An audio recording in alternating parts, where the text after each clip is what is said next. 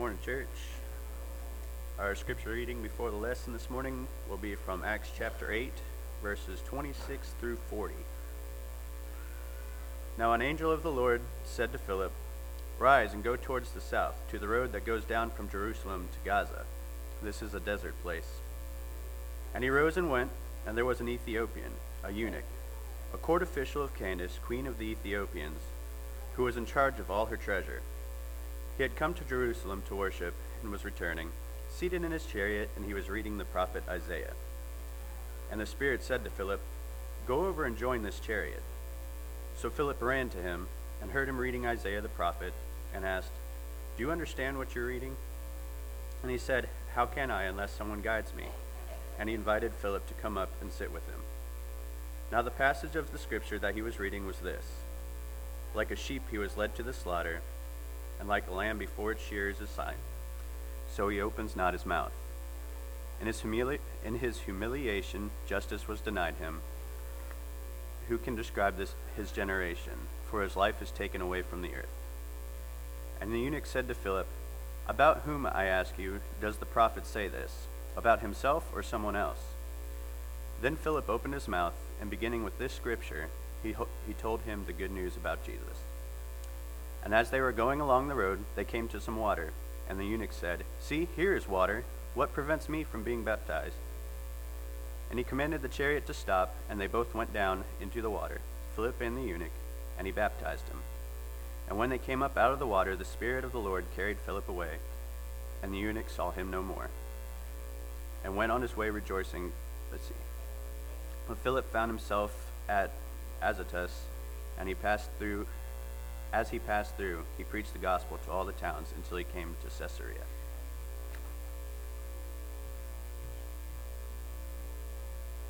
All right, good morning. I realized last week I forgot to tell you all that in the foyer, next to the bulletin on the table, I've been putting together a half sheet of paper that on the back has an outline that you can follow along with the sermon. It's got some sentences that have some blanks that are left there that you could fill in.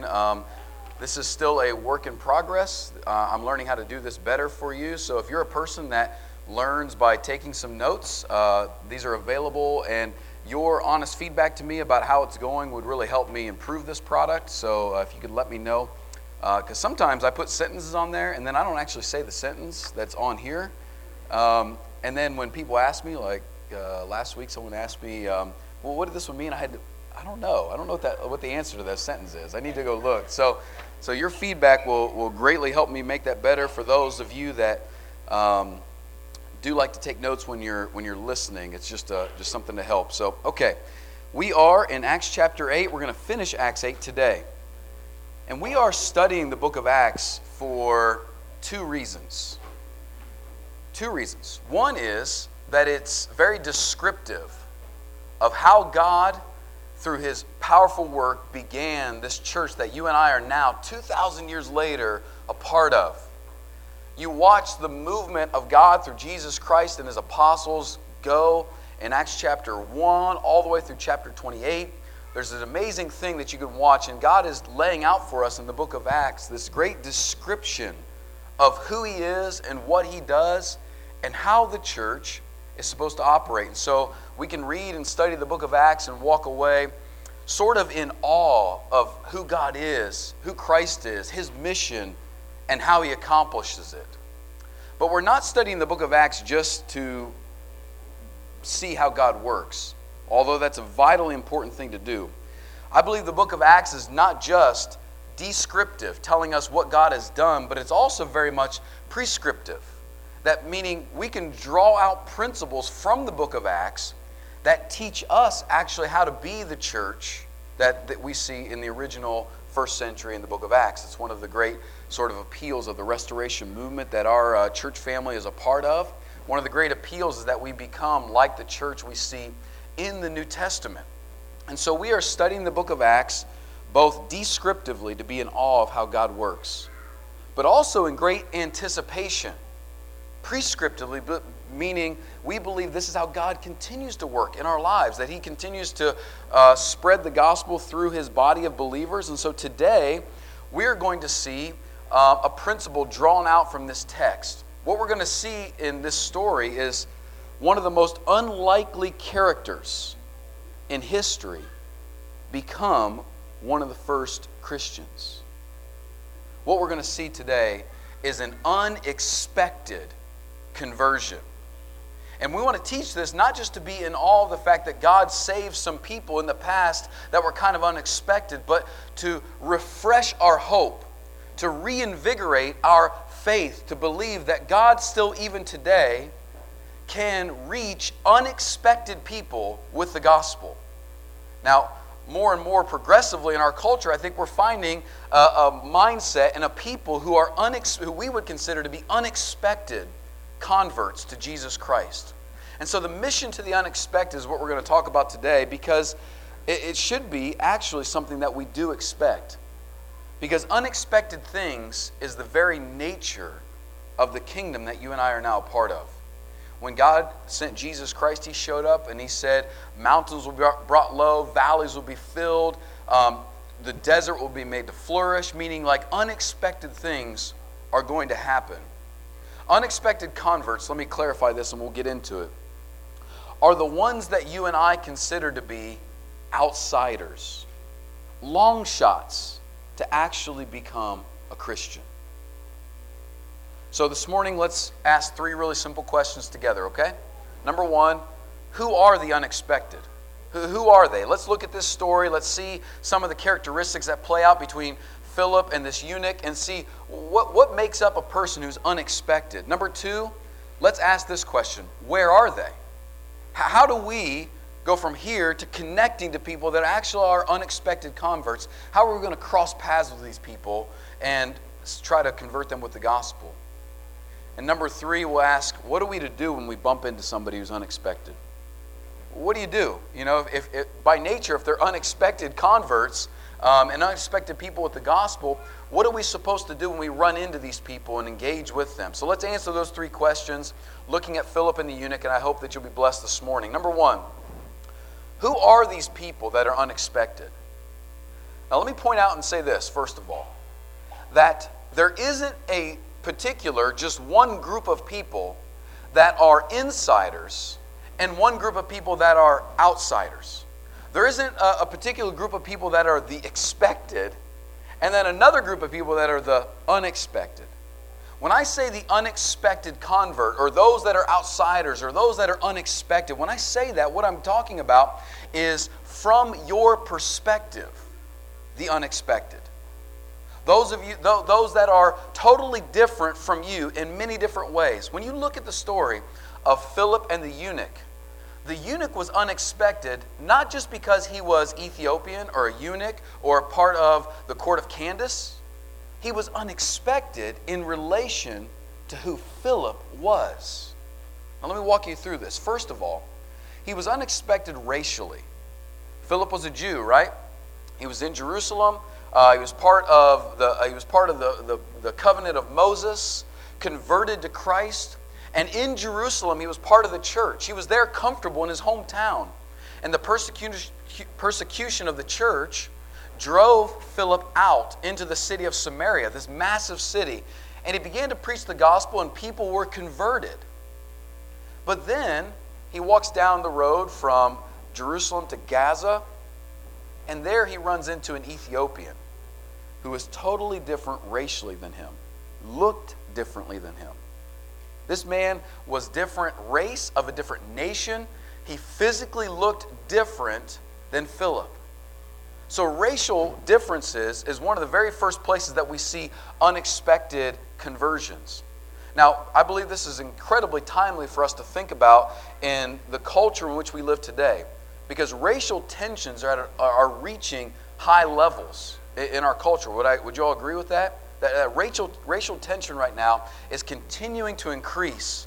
And one of the most unfortunate, disheartening things we see is that a particular group of people, whichever group it is, whichever side you're on in the race discussion, is so often judging the other group based upon their worst performers.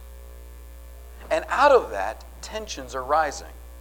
When in reality, between these two groups of people, what other groups you might be considering, whatever races that we see in tension, a vast majority of those groups oftentimes find that they're not as extreme as the outliers.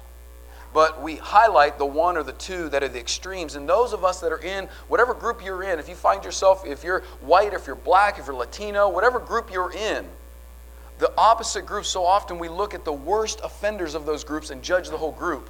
And that makes that group become an outsider to us and unexpected to us. Different races become outsiders and unexpected when we lose hope that the gospel could change that person's life. So whatever group you're in right now, we're all in a racial group, every one of us. Whatever group you're in, when you lose hope that the gospel can change the lives of people in different groups than you, racial tension continues to increase, and those people become more and more unexpected outsiders to us. When Philip ran into the eunuch and noticed, he knew he was Ethiopian, not by the way he talked, not even by the kind of chariot he was driving. He knew he was an Ethiopian because he looked at him and saw somebody different. But he still presented the gospel to him. So racially, he was different than him. Politically, he was different. You see that the eunuch was of the court of Candace, meaning from the very time he was young, he was probably raised in the royal household, trained to work in the administration. In fact, he was over the whole treasury. This guy was really important in Ethiopia. And so he had a political difference than Philip. He had a different national agenda. The agenda that the eunuch would have had in the court of Candace over the treasury of Ethiopia was vastly different than the agenda that Philip would have had for Jerusalem and Judea and the country in which he lived. Totally different agendas. Judea was a region that was being ruled by other nations, longing for a Messiah, physical Messiah, to come and deliver them from Roman oppression. Philip, in his nationality, would have been hoping for liberation in Judea.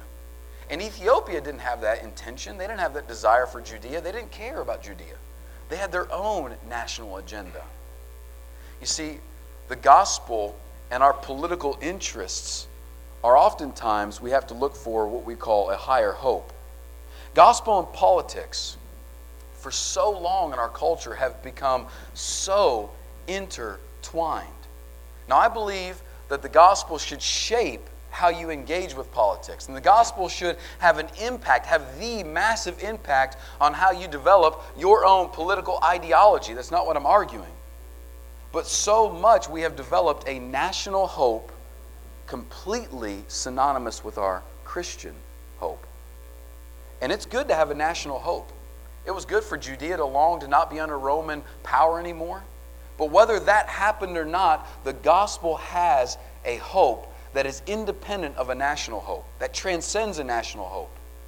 And you and I, whichever side you find yourself falling on the aisle, so to speak, liberal, conservative, progressive, Democrat, Republican, whatever side you fall on that aisle, the gospel hope actually transcends both those differences. Regardless, just think about this in our history. Regardless if George Washington or Ronald Reagan or Bill Clinton were president, our country and people have had problems and will continue to have problems. And the gospel is the ultimate solution to that. So I would encourage all of us, I think it's right and good to engage in the political process with the Spirit of Jesus Christ. But when election cycles come around, it should remind us to pin our hopes on the sovereign King who's to come, who's going to rule a world in which we will live where there will be complete justice and no evil. It should remind us of that. And if there are those who disagree with us politically, the hope of the gospel should not be wrecked because of that. So this man was racially and politically different than Philip. This man was sexually different. Yes, sexually. Eunuchs were outcasts in this society. They were oftentimes, most often in this time, made eunuchs, which means castrated, at a very young age, so that this person would serve in the royal family without the desire to then raise his own children and create his own royal family, which basically they would castrate people so that they would not create competing families in the royal family. So they would bring a lot of eunuchs to work, and from the time that they were young, before they even really had a choice, make them eunuchs and train them to work in the royal family. We are facing some of the same challenges in our culture today. There are intense, heated, divided lines being drawn in our culture right now with regards to sexuality. And I want to point out this one fact, that there is no doubt that Scripture points to us that God wants us to live a flourishing, joy-filled, transcendent, peace-filled life. And the Scripture teaches us that following our instincts and our urges is not the way to a peace-filled, joy-filled life. It's not the way. And so Scripture is very clear that practicing homosexuality, even though that might be the urge that we have, is not going to lead us to the life that God wants us to have. There's no doubt that Scripture teaches that. But it's also important for you to know this, that being sexually attracted to the opposite gender is not a prerequisite of becoming a Christian. You might not be. That doesn't mean that you have to be attracted to the opposite gender to become a Christian. So we've got to make sure that we continue to teach what the Bible teaches about how to live a flourishing life, but not lay out for them prerequisites to becoming a Christian. You can become a Christian and not be attracted to the same gender or the opposite gender, but you can still learn from Scripture about how to pursue a flourishing life. I've seen this happen 3 times in my life so far. I grew up in a church where there was a lady that was a beautiful lady. She taught our Bible classes to us as kids. She was amazing in VBS. She could create skits and draw, like she could create scenery. It was wonderful. She lived a full, beautiful, Christian-filled 58 years of life before cancer took her. And she was never married. She just wasn't interested in marriage. She wasn't interested in pursuing someone of the opposite sex. Now, I don't know if she had attraction for the same gender or not, but she lived a full, robust, filled Christian life without pursuing the opposite sex. Just a few years ago, a kid I grew up with, going to church camp for 10 years. I grew up with him. He lives in Dallas, Texas now. Called me out of the blue. Been about 4 years since we talked. And he said, I need to talk to you. And okay, that's great. And he flew into Columbus 4 years ago, and we sat down to talk. And he said, I want to tell you about a struggle I've had for about the past 6 years. It's always been brewing in me, but I've been attracted to the same gender. But I'm a Christian, and I want to fight that urge. I want to deal with that in the right way. And I've watched this man live faithfully to the gospel of Jesus Christ and pursue a joy-filled life as a Christian, although he doesn't experience attraction to the opposite gender. He lives a full Christian life.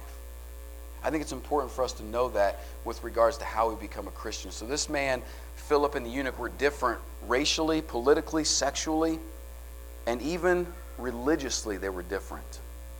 You notice, did you read when David was reading to us this text? He said this man traveled from Ethiopia all the way to Jerusalem to worship. Now, if you go back and look in Deuteronomy chapter 23 under the law of Moses, you'll find something kind of disheartening for this story. This eunuch traveled probably close to 600 or 700 miles at minimum, maybe 1,000 miles, to get to Jerusalem to worship. And you know when he arrived in Jerusalem and approached the temple, you know what probably happened? He wasn't allowed in. Deuteronomy 23 verse 1 says eunuchs are not allowed to join the assembly of God's people. They weren't allowed to join in. He came to worship, and he was most likely denied access. He was not allowed to be a part of Philip's religious people. He wasn't allowed to be a part of that group originally. His physical condition excluded him from God's people under the law of Moses. And this can happen to us today. These unexpected people, whether it be the way they dress, maybe their body might be covered in tattoos or something like that, or maybe they're struggling with addictions, whatever kind of physical observations we can make that might think that they are excluded from God's people. This man was different racially, politically, sexually, religiously. Do you see this? What made him an unexpected or an outsider was, from Philip's perspective, he was different in all these ways. And there are people in your life right now that are completely unexpected, outsiders. That you take all of your metrics or characteristics, and they're different in every case, right? Different race, different political party, maybe different in the way that they live their life and stuff. And these are the ones that, yes, even the gospel can reach. We've got to believe that. So the question then, number 2, is, how do we really find these unexpected people? Now, you might chuckle with me and say, well, just look outside, right? There's people everywhere that are different than me, and that's true. But how do we find the ones that are going to be converted? There are two things that have to come together in Philip's story and our story for the unexpected to be converted. Number one, the unexpected person has to be a seeker. There must be a seeker. You see, this eunuch was on his way and then on his way back from worshiping. And when he was on his way back, probably in Jerusalem, he purchased a portion of the scroll of Isaiah, and he was reading Scripture. All these circumstances, going to Jerusalem, probably being denied access to worship, buying the scroll of Isaiah, were cultivating him to be ready to receive the gospel. Denied access to the temple, having Scripture in front of him, all alone, sitting there thinking, they were all getting him ready. He was a seeker. And this was not a wasted trip. When he made it to Jerusalem and purchased that portion of Isaiah, this was not a wasted trip, because the whole way back, this entire journey, he's reading probably about 10 to 12 chapters of Isaiah. Probably, most likely, chapter, for us, maybe like chapter 50 to chapter 60 or something like that. And most likely he had chapter 56 in our modern Bible. And you know what Isaiah chapter 56 says in verses 4 and 5? Just listen. Listen to this text. For thus says the Lord, to the eunuchs who keep my Sabbath, who choose the things that please me, I will, future tense, give in my house and within my walls a monument and a name better than sons and daughters. I will give them an everlasting name that shall not be cut off. Now just imagine being this eunuch, never able to bear children who will carry his name, which was a massive thing of importance in this time. Going all the way to Jerusalem, and at the door of the temple, most likely being told, hey, listen, you're not allowed in here. He goes out into the temple court, people selling all kinds of stuff. You know, he probably bought a sacrifice already, got a little bit of money left, probably had a lot of money. And he finds a merchant selling scrolls. He says, give me one. I don't know, what would you give a eunuch? And maybe that person, that merchant selling scrolls, knew something about Scripture. Maybe he was actually a good salesman or saleswoman. Maybe he was good at it. He said, a eunuch, you need this portion of Isaiah. It's got a promise for you that's going to lift your spirit. And he gives him Isaiah, and he's reading Isaiah. And he gets to 56, and it says, to those eunuchs that faithfully keep my Sabbaths and do what please me, there's going to come a time where you're going to come into my house, inside my walls, and I'll give you a monument. I'll give you a name. I'm going to give you something that's better than even sons and daughters. Something eternal that'll be yours. Wow. This eunuch's being stirred up, isn't he? And when Philip shows up, he's not reading this section, but what section is he reading? It's in chapter 53.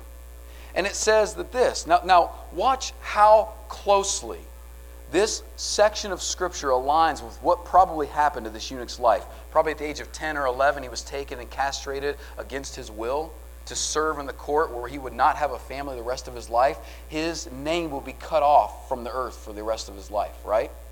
Listen to this text. Like a lamb led to the slaughter, like a sheep before its shears, he is silent. He opened not his mouth. By oppression and judgment, he was taken away.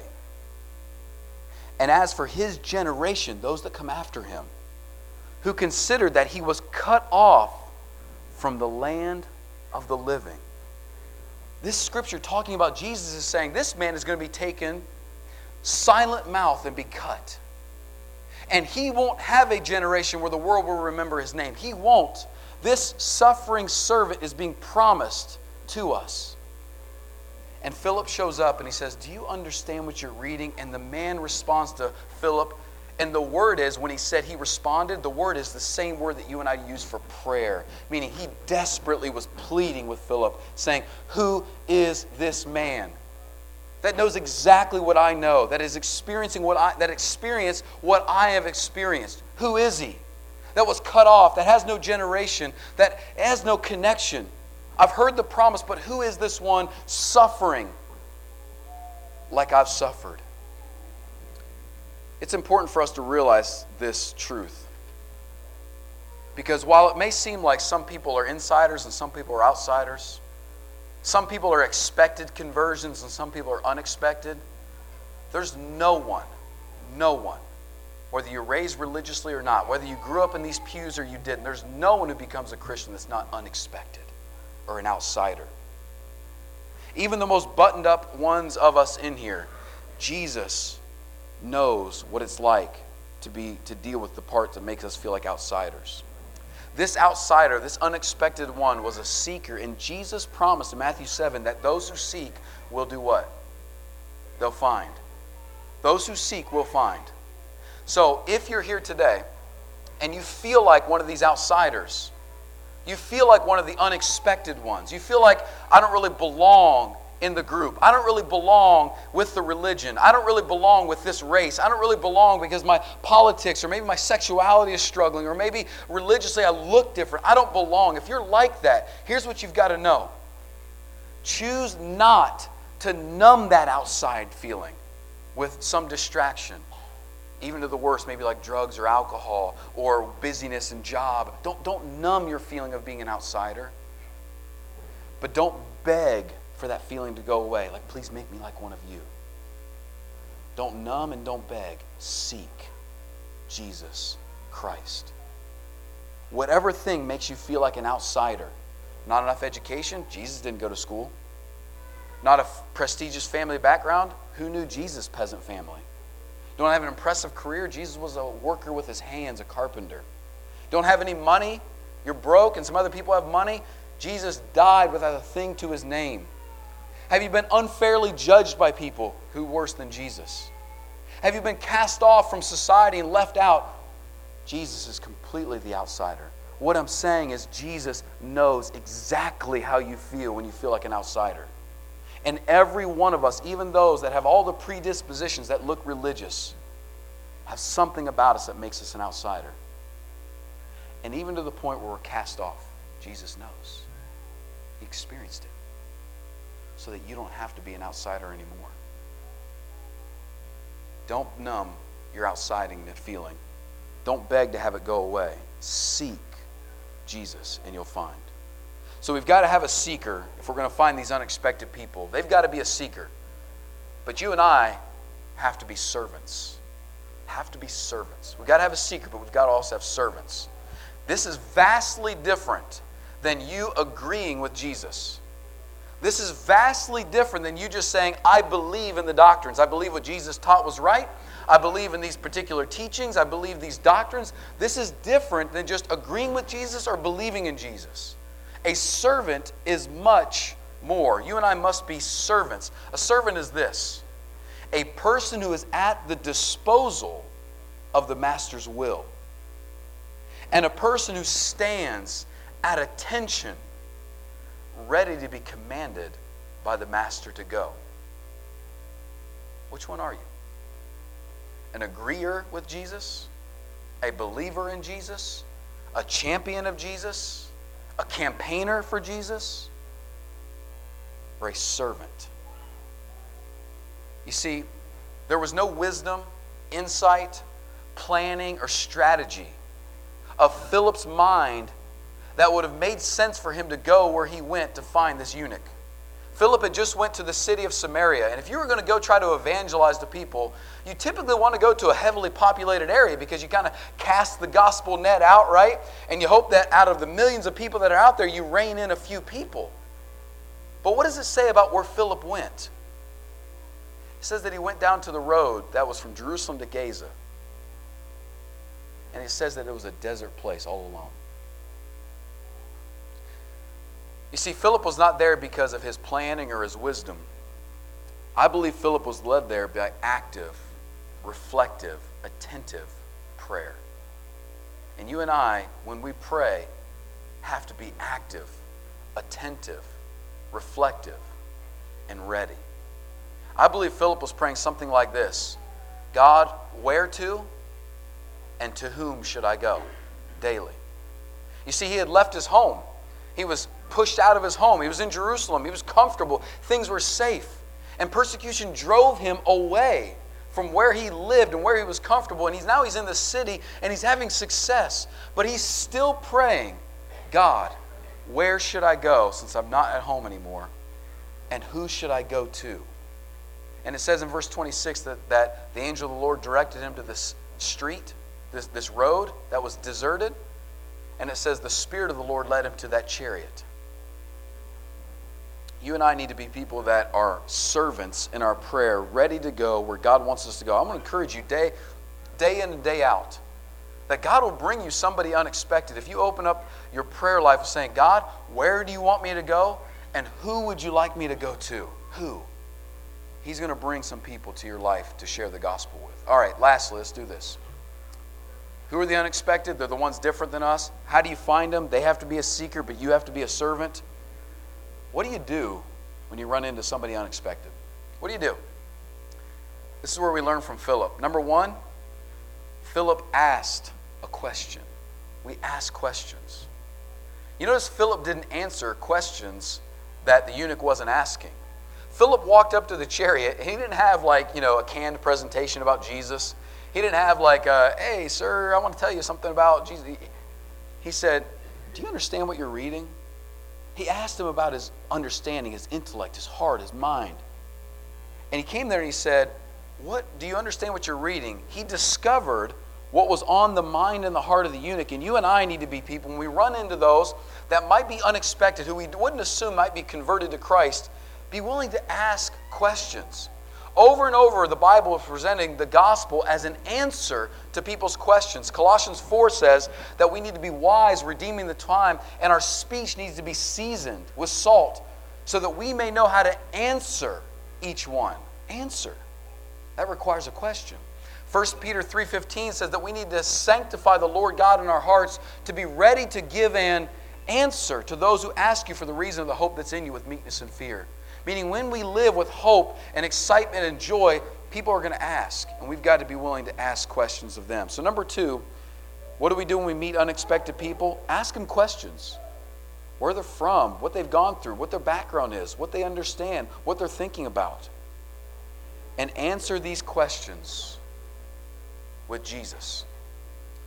Now this is vitally important you get this. Connecting their questions to Jesus is vital. You've got to do that. You can't listen to their questions and then say, oh, that's nice. Well, let me randomly tell you some historical facts about a guy that lived 2,000 years ago and not make the connection for them, not help them see. Disconnected facts are really difficult in converting people. So you and I must make connections with how Jesus answers their questions. And let me tell you, the way we do this is we always start with ourselves to learn how to do this. As I've said, week after week, I'm not going to let go of this idea, this thought with you, that Jesus has to be the solution to your problems, the answers to your questions, the salvation to your hurts and your fears and your difficulties. He's got to save you before you'll ever be able to help somebody else. What fears has He calmed? What hurts has He healed? What desires has He satisfied? What worries has He settled? Answer those questions with Jesus. When you understand that in yourself and you understand them people's needs, you'll be able to connect Jesus to their needs. You'll be able to do that. You've got to start with yourself. Just imagine for a moment the conversation that Philip was having while he rode in the chariot with the eunuch. I'm sure he started off with, listen, man, you've gone through serious pain and trauma. You were given to a role that maybe was difficult for you. Jesus knows that pain. He's experienced that kind of pain. All kinds of examples he could have told him about.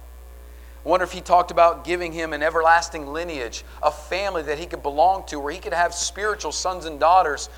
History shows us Irenaeus, who was a 2nd century writer, said that this eunuch was the very missionary that spread the gospel to Ethiopia. He had children after children in the gospel because he brought the gospel to them, an eternal lineage that I'm sure Philip told him about. He told him about an everlasting, transformative love, this kind of love that this eunuch probably never thought he would have, knowing that he couldn't marry and couldn't have children. He probably thought that kind of love was outside of him, beyond him, something he could never have. And he comes to him and says, Jesus is the very spouse you've always wanted. the very love that you've always needed, and it's the very thing that will transform your life. It's better than any love this world can offer you. I bet Philip also talked about his rejection at the temple. I'm sure Philip affirmed that it hurt, that being rejected at the temple of God was traumatic and difficult. But I'm sure Philip very carefully, masterfully took that example of being rejected at the temple and told the eunuch this, that rejection you experienced in the flesh is actually the rejection we all deserve before God someday. But you know what, eunuch? That rejection you experienced one time at the temple, you'll never have to experience eternally before God. Because there was one who took that rejection so we didn't have to be rejected. Who took that suffering for our sins so that all of us wouldn't have to experience that wrath of God. There's one who did that. And when you and I crawl into Him, become one with Him, join ourselves together with that one, we don't have to be rejected ever again. And at that moment, I'm guaranteeing, the eunuch said, how do I become one with Him? Because I don't want to be rejected ever again. He said, well, listen, man, it's easy. Whenever we see water, you just go down into water and you die to your old self. And in that water, you, like a marriage, become one with Jesus. And when you come up, you've got a brand new life. You're a new creature. And they're riding along and they see water. And who stops the chariot? The eunuch. He says, hold on. Here's water. What's stopping me from being one with Jesus? And this unexpected one, look what happens. He could have scoffed at it, right? After Philip told him the gospel and told him, he could have scoffed at him. A lot of people do, and you're going to get scoffed at when you share the gospel with unexpected people. But this one was different. He wanted it, connected with it. Imagine the shock of Philip, right? When he told him to stop the chariot. Oh, really? Oh, okay. Imagine our shock when we finally believe what Jesus says, that the harvest is plentiful, but who's really few? Harvest is few or the laborers few? You tell me. Oh, you don't? Okay. What's few, the harvest or the laborers? Imagine our shock when we start converting unexpected people. And we stop having a lack of faith in ourselves because we can't reach people. We're not good at it. I'm not good at it. I get paid to do this. Imagine our shock when we start converting people because God in His power begins to bring people to us. And what happens to the eunuch is amazing. He comes up out of the water and he has an unshakable joy. And here's what's amazing about this story. Was he still a eunuch? Was he still Ethiopian? Did he still work for Candace? Right? None of his circumstances changed, did they? Except he was now connected to the one that would never leave him rejected, would always be the love he needed. And he had an unshakable joy that transcends circumstances. When you convert people, you might not change their circumstances. I'm sitting here this morning, I got a message from a kid addicted to drugs in Parkersburg. But he's going to be baptized today. Right now, you're joining a brother here in just a few moments. Awesome, right? He's going to struggle with addiction tomorrow. His circumstance is not going to change, but he's going to have an unshakable joy. That's what you'll get. If you don't have that, fix it right now. Let's stand and sing.